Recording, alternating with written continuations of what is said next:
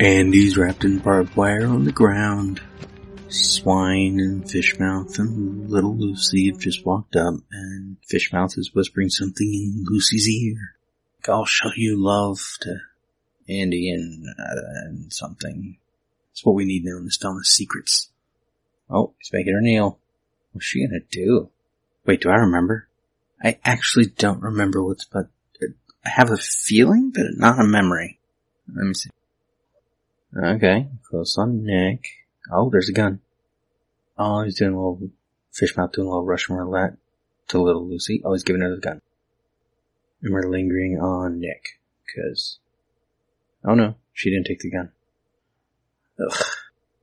Oh, she does. It was both hands. That's weird. She can't even hold the gun right. She's using the second finger for the trigger. I think that's dangerous. You can burn the other finger. It sits up by the cylinder. Oh, she pulled the trigger.